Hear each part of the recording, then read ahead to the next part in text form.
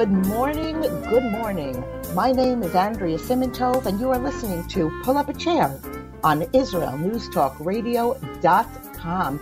Okay, first of all, we're starting with our romper room moment because I am so excited to be sharing this time with you. So it's very late at night. Kol hakavod to you people that are up so late in the United States, and Canada is listening in. We have New Zealand and Australia with us today. Ghana has joined us. Hey, where have you guys been? Haven't seen you in a while.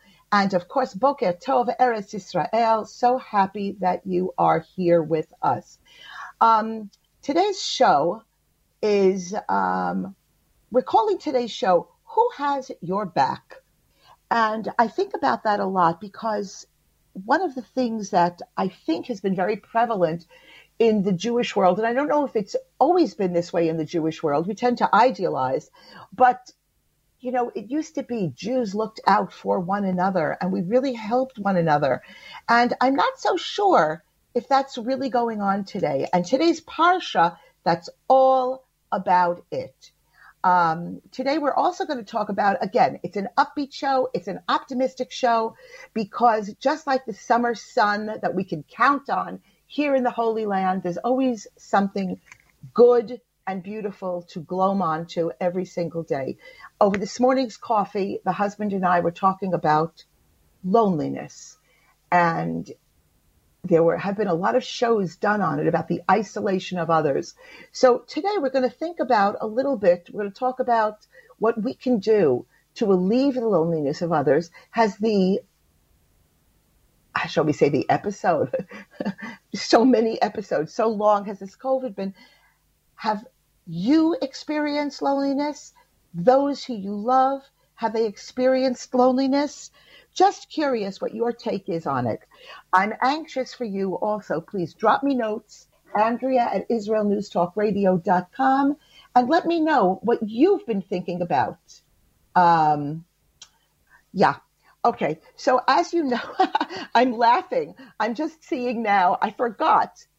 We've changed the format of this show a little bit. You know, we used to have like a sort of very formal format, and now it's really, we start in the schmooze. So, this Shabbos, I'm very excited. Any of you who will be around Jerusalem, you can drop me a note and ask me. I will be appearing. I'll be speaking on Shabbos afternoon, late Shabbos afternoon, at the Sudah Shlishit, the third meal gathering of a group of really very holy, wonderful English-speaking women here in Jerusalem. My topic is called The Magic of Okay.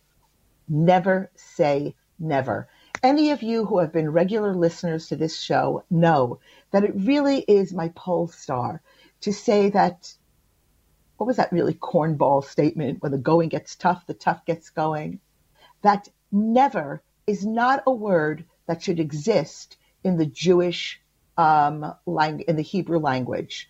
B'shum ofen, ba'af pam, it just isn't.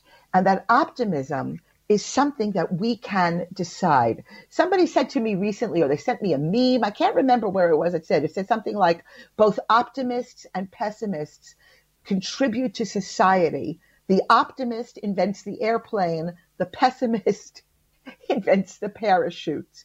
Well, you know, I think about that, and it really is true. I've heard so many people say, I could never, and then fill in the blank. I would never eat raw fish.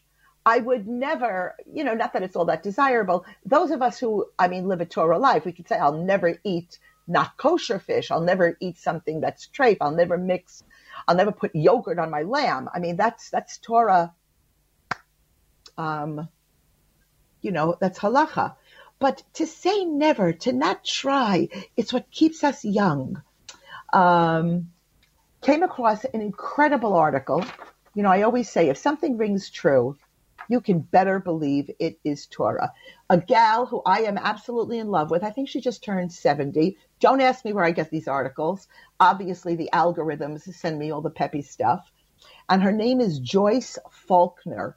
I wonder if she was any relative of James Faulkner.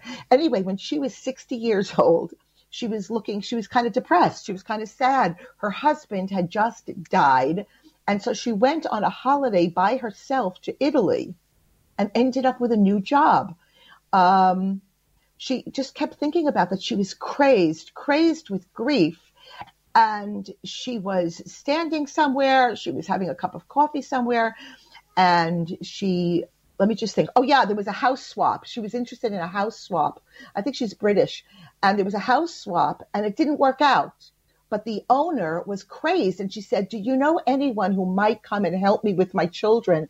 And this Joyce Faulkner did what I always say is right available to us. She said, okay, tell me what it involves.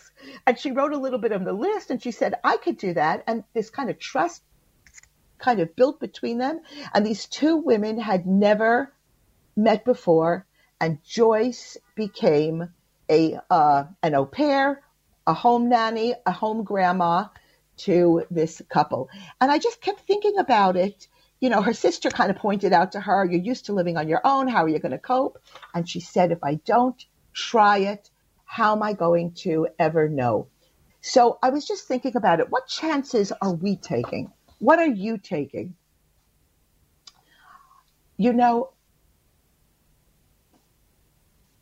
we've said on this show so often, nothing that's worth it is ever easy. Easy is not the way it goes. In fact, you know, taking care of our health.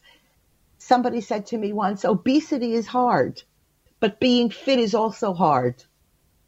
We can choose our hard. Communicating, opening up dialogue is very hard. You know what else is very, very hard? A lack of communication, silence. Choose your hard. Life isn't going to be easy. It's not worth it if it's easy. Hiding from the excitement and sometimes disappointments in life doesn't make it easier. It makes it parve. It makes it bland.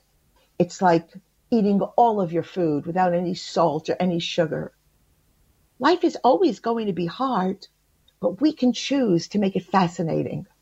We indeed can choose our hard. And with time and experience, I think we're going to want to choose wisely. All right. Let's see. What else? Let's get over with the depressing news. We have like 3 minutes left. So you're not going to believe this. Israel's housing prices. Have any of you listening from overseas, have you been thinking about buying a vacation house in Israel? You'd better be filthy, filthy rich, because just this last year, the prices went up 15.9%. I think that was a Globes report. Not certain. Israel's housing prices, they continue to rise to record levels despite a slowdown in purchasing. I know the best thing I ever did. It was an accident. Believe me, I was frightened. I was timid. I bought my apartment. My apartment is literally, don't sneeze too hard in my house because 2 walls can fall down. And yet the price is just climbing and climbing. The highest price is going up, and the steepest in the city is, of course, Tel Aviv, And it's even going up in the periphery where they're begging people to move. In the north, 1.4%, 1.2%.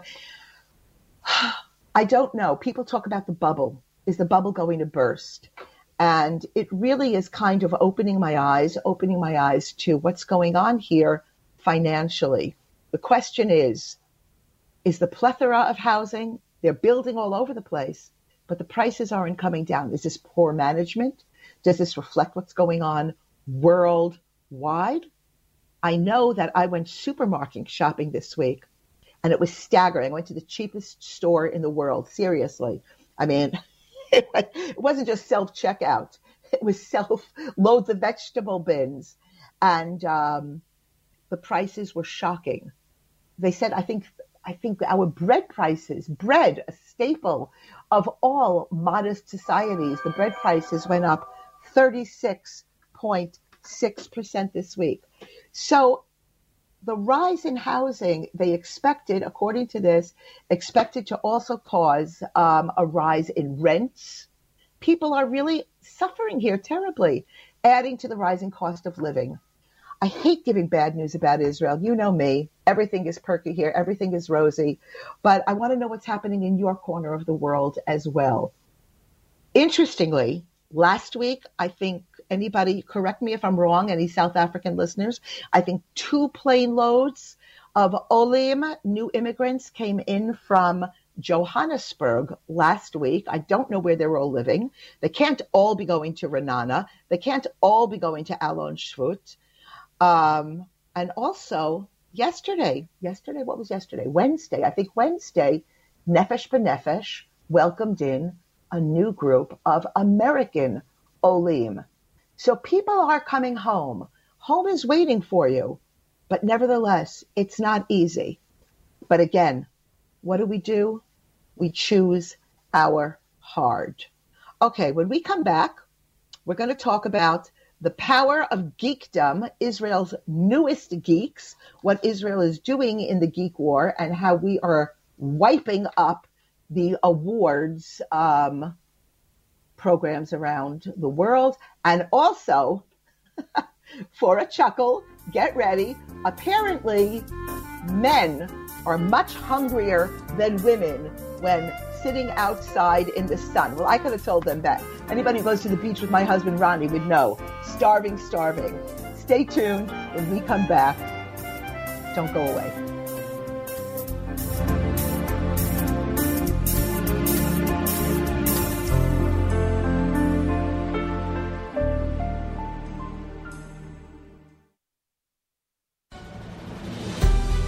Shalom, this is Nadia Matar from the Sovereignty Movement. At a time when there is so much disinformation, you have to know who to listen to know what really is going on in Israel.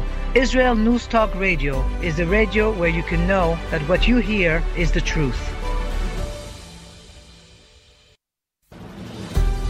Hi, my name is Michael Ben Noach from Slovakia. Israel News Talk Radio is just the best radio station in the world, and I listen every day.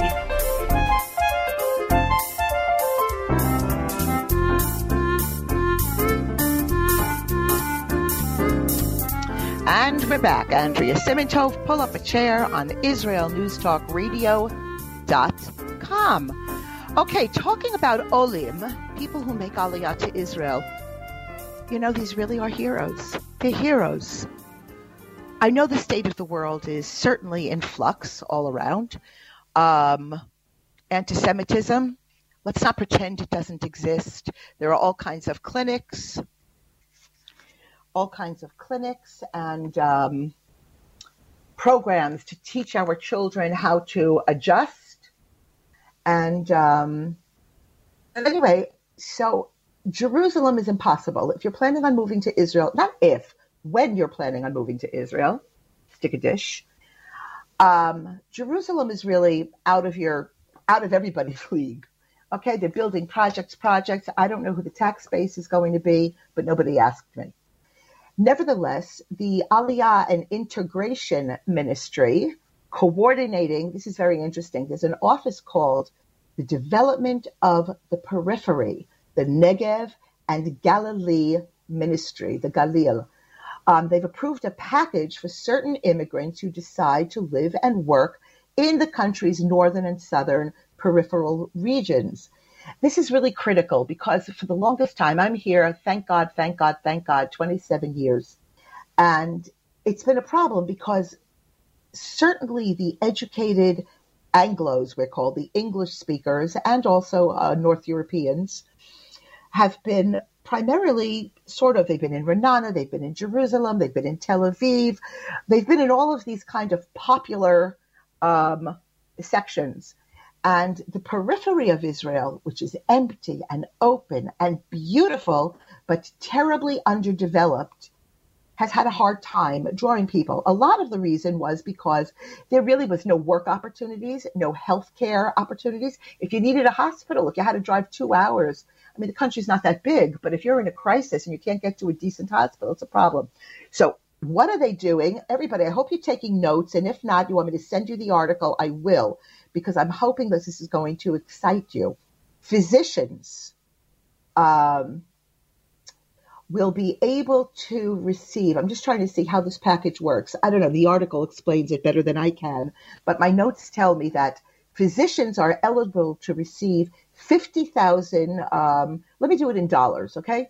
$14,500 per family. I don't know if it's a one-time deal or a many-time deal, while the other professions are going to be given almost $6,000. Both packages will be dispersed in 2 installments, delivered during their 2nd and 13th month, residing in the north, in the southern Negev region. I get it. It's a total amount, but nevertheless, you have to understand, as new immigrants, the packages are fantastic. The kind of help and aid and education and incentive and Hebrew language classes is just fantastic.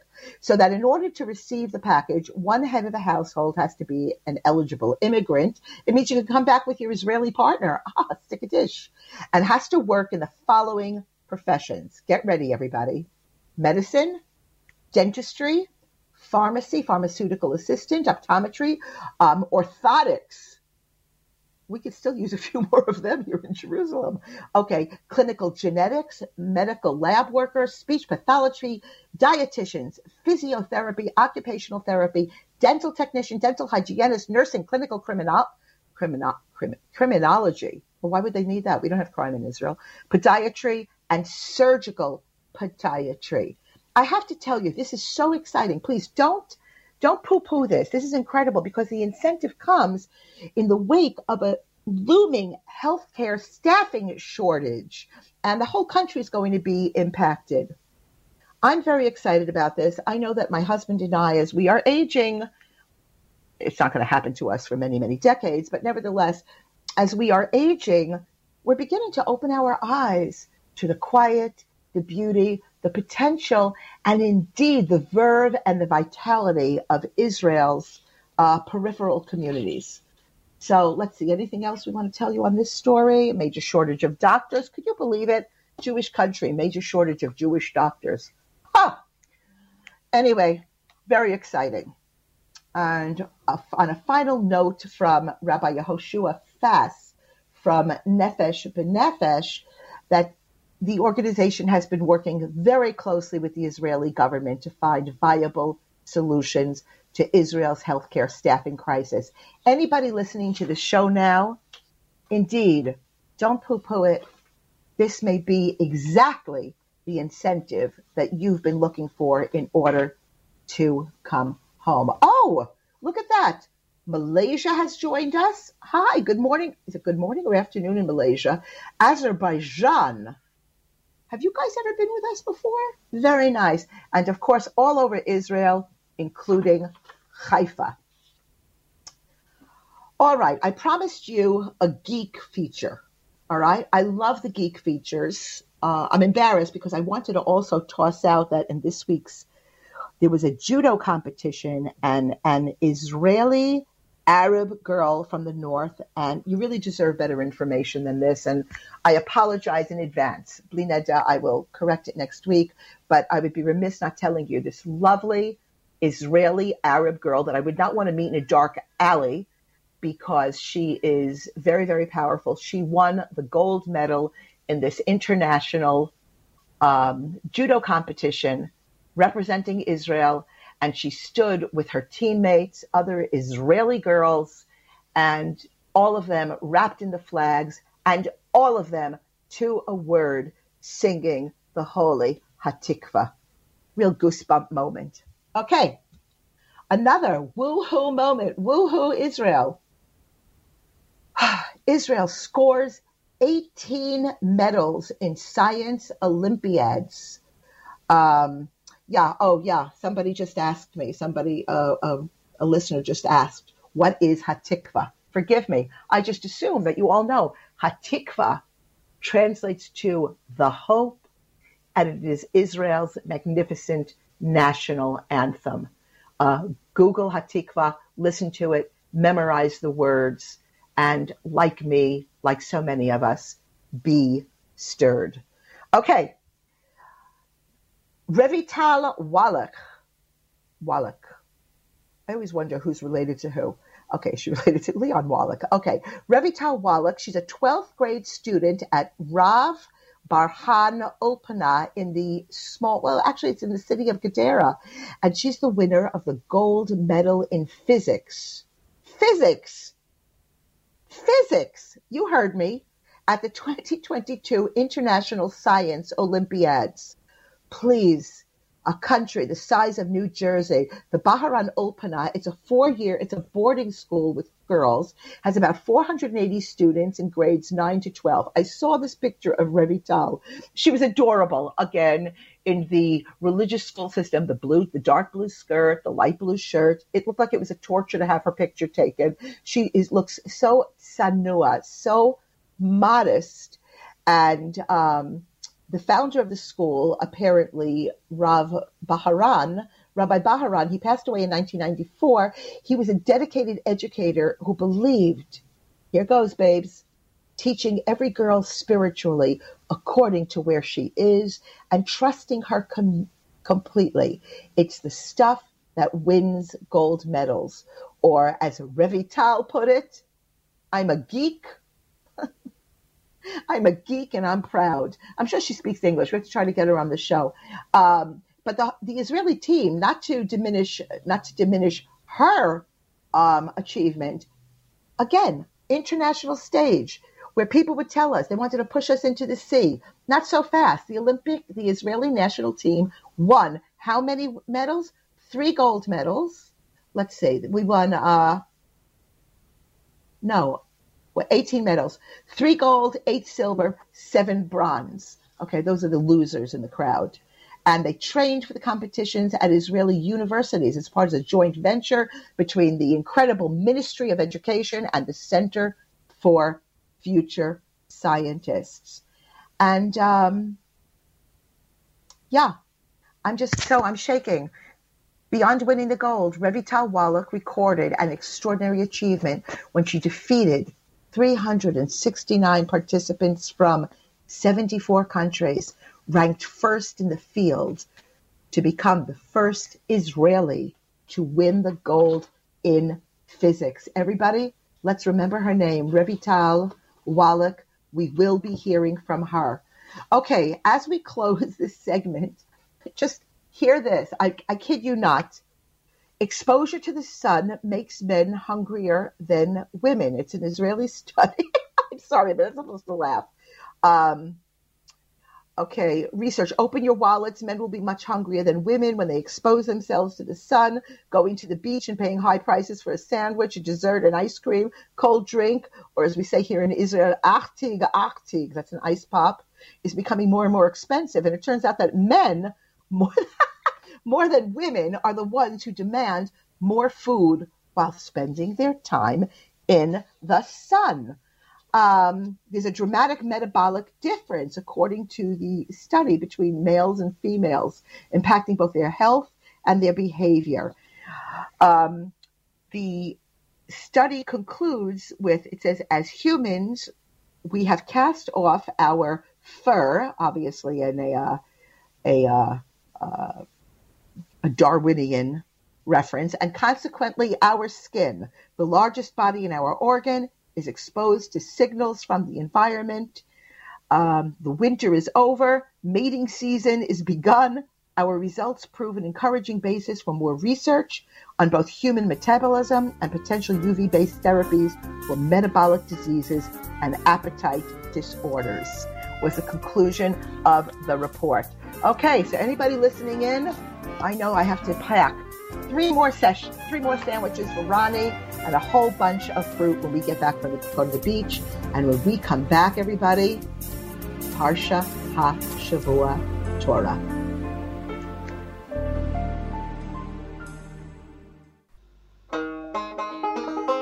Howdy, Bruce Brill here from Nokdim, Israel, in Judea, the homeland of the Jews, and I love listening to Israel News Talk Radio. You think you can get real news about Israel from major news sources located far away from Israel? Think again. Get it from the source. Israel News Talk Radio, straight talk from Israel.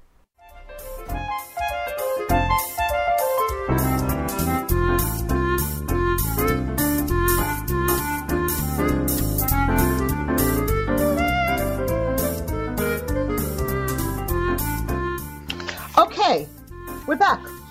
We are so back. Andrea Simintov, pull up a chair, Israel News Talk Radio. This station just gets better and better.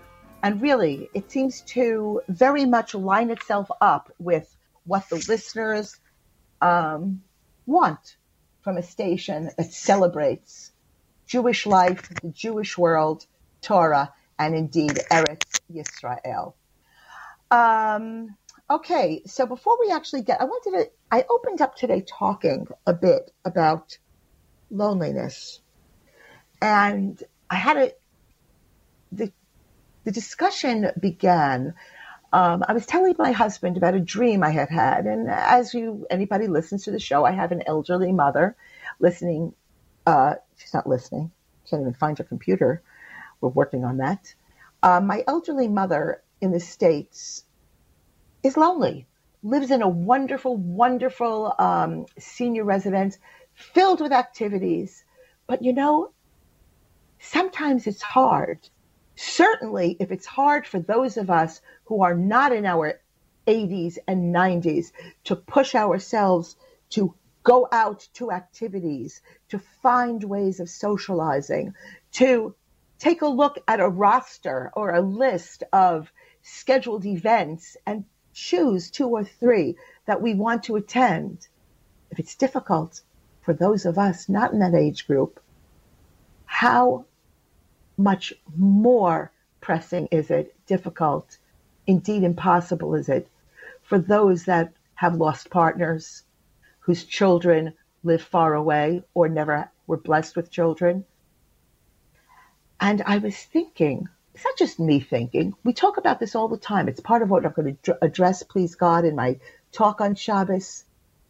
Imagine if we got up every day and said, not just what can I do? What can I do to change the world? Can I cure cancer today? Today I'm going to handle male pattern baldness, make the world a happier place. But imagine if we pared it down to saying, who can I reach out to? I was also telling my husband, the reason I was telling I had this dream was because I dreamed that I was visiting my mother and she's in America, I'm in Israel, and I only had 3 minutes. And in the dream, she was so excited. And in those 3 minutes, she was perky, she was funny, she was vibrant. And then I had to go. And as I was leaving, she suddenly was turning around to people around her and interacting. Well, when I woke up, we could have just left it alone. But the fact was that there was a message there. Just as though, and we're going to get to this in Parsha in a minute, we don't have to know the outcome of our endeavors, but we are not released from the obligation of endeavoring. We do not know. I have one client. I visit her and I treat her once a month. The whole visit is maybe an hour. That hour is for her so rich, and consequently, I exit her home invigorated, altered, indeed changed. And imagine if today we took it upon ourselves, we're approaching Shabbos, very exciting, another Shabbos that we're being blessed with, another Shabbos to reflect, to connect to those that are closest to us. Imagine if this is the Shabbos where we sit and say, whose life will I interact with today, this week, even once? We really could change, indeed, the world. Which brings us to, dun dun dun dun, Parsha Matot. The portion of the week is Matot. So this week's Parsha, it marks the conclusion, the end of the book of Bamidbar. Bamidbar is indeed the desert. the book with the longest narrative of the events, all the things that happened to the Jewish people during their very difficult trek in the Sinai desert, Midbar Sinai. On the whole, not to make anybody feel blue, but, it's a kind of depressing book. All of those great hopes, running out of Egypt, marching into the land of Israel on a short 3-day journey. It really should have been a 3-day journey, which appear at the beginning of the book, dashed, smashed, acts of rebellion, treason, foolishness committed against not just God, but Moshe. And all of that is recorded, indeed, in the later part of the book. Moshe now is also destined to die. This is very clear. He's never going to reach the land of Israel. So this entire recording of all the stops, the pit stops, the oases that mark that Jewish journey from Egypt to the land of Israel, there's a lot of reflection going on. There's always a sense of what might have been. What could we have done differently? What opportunities did we miss? Indeed, what were our mistakes? Rabbi Beryl Wein brings down that it's kind of true of all of us when we look back at our lives, at the journeys we've made, the decisions, the endeavors we've undertaken. A lot of times life is made up of a series of regrets, but that danger, again, we talked about optimists and pessimists. The pessimist kind of hangs out there in regret land, dwelling on those matters, stopping, almost physicalizing. The emotion physicalizes the ability to plan and be upbeat and plan positively. And it weakens our resolve to live more productively, more meaningfully, more connectively. In the Parsha, they recite all the different places where Israel dwelled, and it's a reminder of the insights that they've been allowed. It allows people to kind of recall their mistakes, but points them towards the fulfillment of the goal of entering the land of Eretz Israel. If we just hang out, if we never look back, if we never review, we never change. This is the way I am. Take it or leave it. This is how God made me. Antithetical to Jewish thinking. It's not who we are. It's not the way a Jew is supposed to speak. Every day we are given a fresh canvas to repaint, redo. Yes, to look at yesterday's artwork, to look at yesterday's narrative, to look at yesterday's fabulous or not so fabulous novel that we wrote by living and say, it was great, or toss me some more paper and a new keyboard. We're not supposed to operate, Rabbi Weinberg, I love this line. He said, one should never operate an automobile without looking regularly into the rear view mirror. But our attention must constantly be riveted on looking through that front windshield to see the roads and to see the conditions ahead. Such a long exile the Jewish people have experienced. Our complete dispersion over the face of the globe. We've stopped in so many places. So many of us listening in, whether live or via podcast, know that they are part of that miraculous sprinkling of Yidden, of Jews throughout the world. And it all has a purpose. Sometimes the stop was a short stop, but a lot of times it was for millennia. Okay, where? Babylonia, present-day Iraq. Jewish home for thousands and thousands of years, while Iberia, isn't that like Spain, North Africa, Poland, Germany, European countries, housed us for a whopping 800 years. 800 years, as opposed to the history of man, pit stop. And yet somehow, no matter how long we stayed in a certain place, how productive, how immersed, how rooted we were, we all understood that we were living in a host culture and it was temporary. It was impermanent. The journeys of the Jewish people, in a manner of speaking, were still wandering. But there always seems to be a goal. Rabbi Nachman of Breslov stated, "Every step I take on this earth leads me towards Jerusalem." All of the stops, no matter how long their duration in the Geula, in the exile, in the diaspora, were eventually nothing more than just times out on the road to where we're supposed to be. Rabbi Meir Simcha of Dvinsk summarized it succinctly. I loved coming across this in his assessment of the Jewish exile. Oy vavoy. He doesn't say oy vavoy, that's the Andrea. He says, woe to the ones who imagine that Berlin is Jerusalem.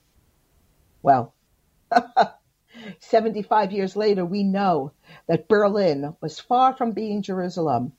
But there are the names of a lot of other capitals, a lot of other cities in the Jewish diaspora that can easily be substituted for Berlin in this all too prophetic statement. Let's pray together that our travels are finally coming to an end and that we can strengthen ourselves in that hope this Shabbos. It certainly is worthy of discussion.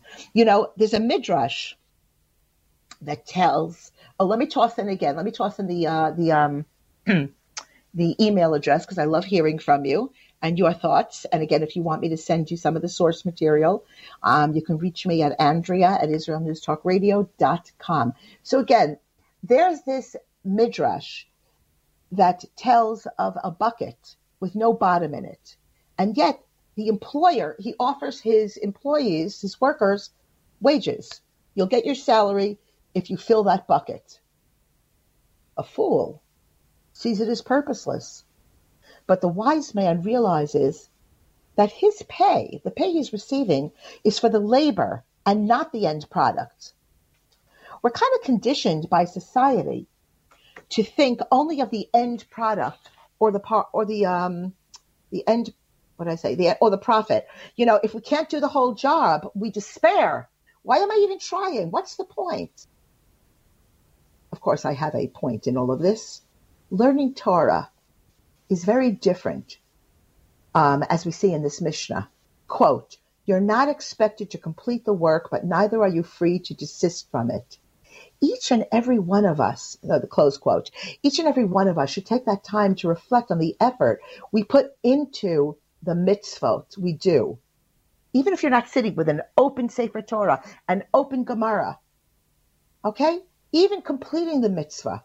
In the summer months, I certainly know, I'm a lot more relaxed. I don't have the same pressures during the year. I have more free time.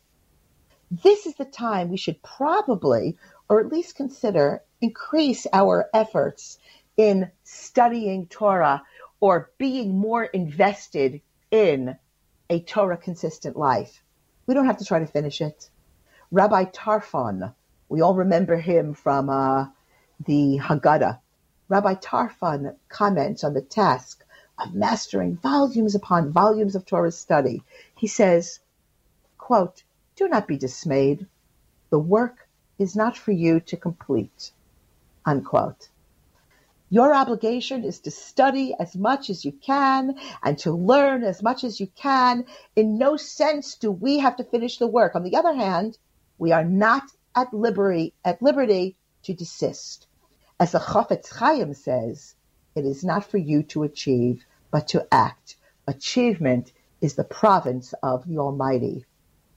Above all, concludes Rabbi Tarfon, remember that the ultimate reward, the last act in that play called life, it's not played here and now, but it's played out in another dimension of existence, in a world which will surely come.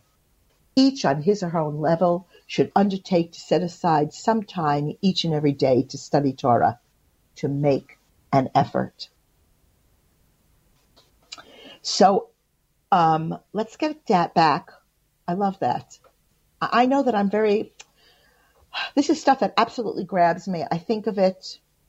And again, I'd like to know your thoughts on the subject. And remember, Torah doesn't have to happen in a beis medrash, in a synagogue, in a yeshiva. Torah can take place in a soup kitchen, in a hospital, in a public park, just opening our eyes to where the need lies. Okay, in this parsha, the tribes of this is interesting. I didn't remember this, and I'm embarrassed. I usually read the parsha before I start the show, and this week I forgot. And I'm reminded that the tribes of Reuben and Gad, approach Moshe with a request. If we have found favor in your eyes, let this land, the east bank of the Jordan, they're referring to, be given to your servants as a possession. Do not bring us over the Jordan to the land of Israel proper. How does Moshe respond? He responds with a seemingly simple question. Should your brothers go out to war while you settle here? According to Tiferet Yehonatan, what is Moshe really asking? He's really saying, when your brothers who are living in the land of Israel go to war, when the enemies attack Israel, should you remain seated in your comfortable homes in the diaspora? The war that protects Israel is not just for those who live in Israel. It is the fight for existence of all the Jewish people, wherever they may be in the world. You know, I get this, I got this. This was brought to me. This point was driven home by Sharona Margolin Halleckman in her book, Parsha Points. A beautiful book called Parsha Points, More Torah from the Land of Israel. And she kind of makes me remember something very powerful. You know, I remember being kind of upset with my ex-husband when he, like so many other Jews, we were living in the diaspora. He picked up, I had just given birth to my 5th child, and it was as though he were being pulled back to Israel during, for those of you who remember, in late 1990, early 1991, Operation Desert Storm. He ran back to be with his family and help in any way he could. This was very hard for me to grasp at the time. I'd like to look back and blame it on hormones, but I think it was that I was not evolved to the place where I would have wanted to be. This was also repeated many times, manifold, during the Second Lebanon War. Thousands upon thousands of Israelis came home to pick up arms, man soup kitchens, provide succor to their brothers under siege. They didn't just back and say, I don't live there. No, I picked up. I'm finding my fortune elsewhere. It's not my problem. Jews living in Israel who were not directly affected by that particular war went out of their way to help those who were in the line of fire, inviting total strangers to spend weeks in their small apartments. I've said this many times, and it bears repeating. The Jewish nation throughout the world, throughout history, and in the future, we are indeed like a moving, colorful, vibrant tapestry. Sometimes the colors in the tapestry in one section appear more vivid than in another.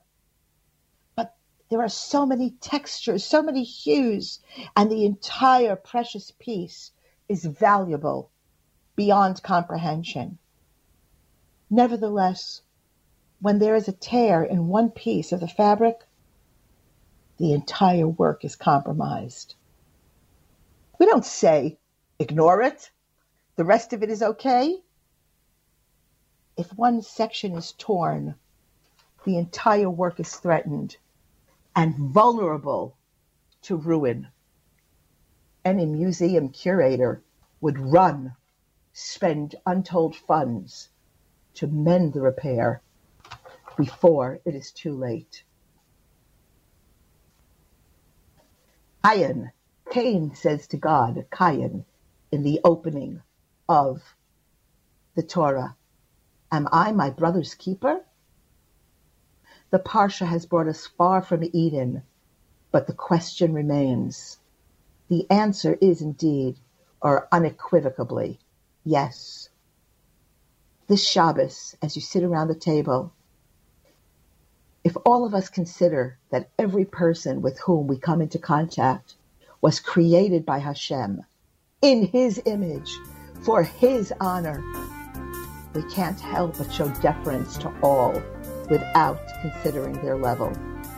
Honoring man is indeed the essence of honoring God. Shabbat Shalom u'mevorach from Jerusalem.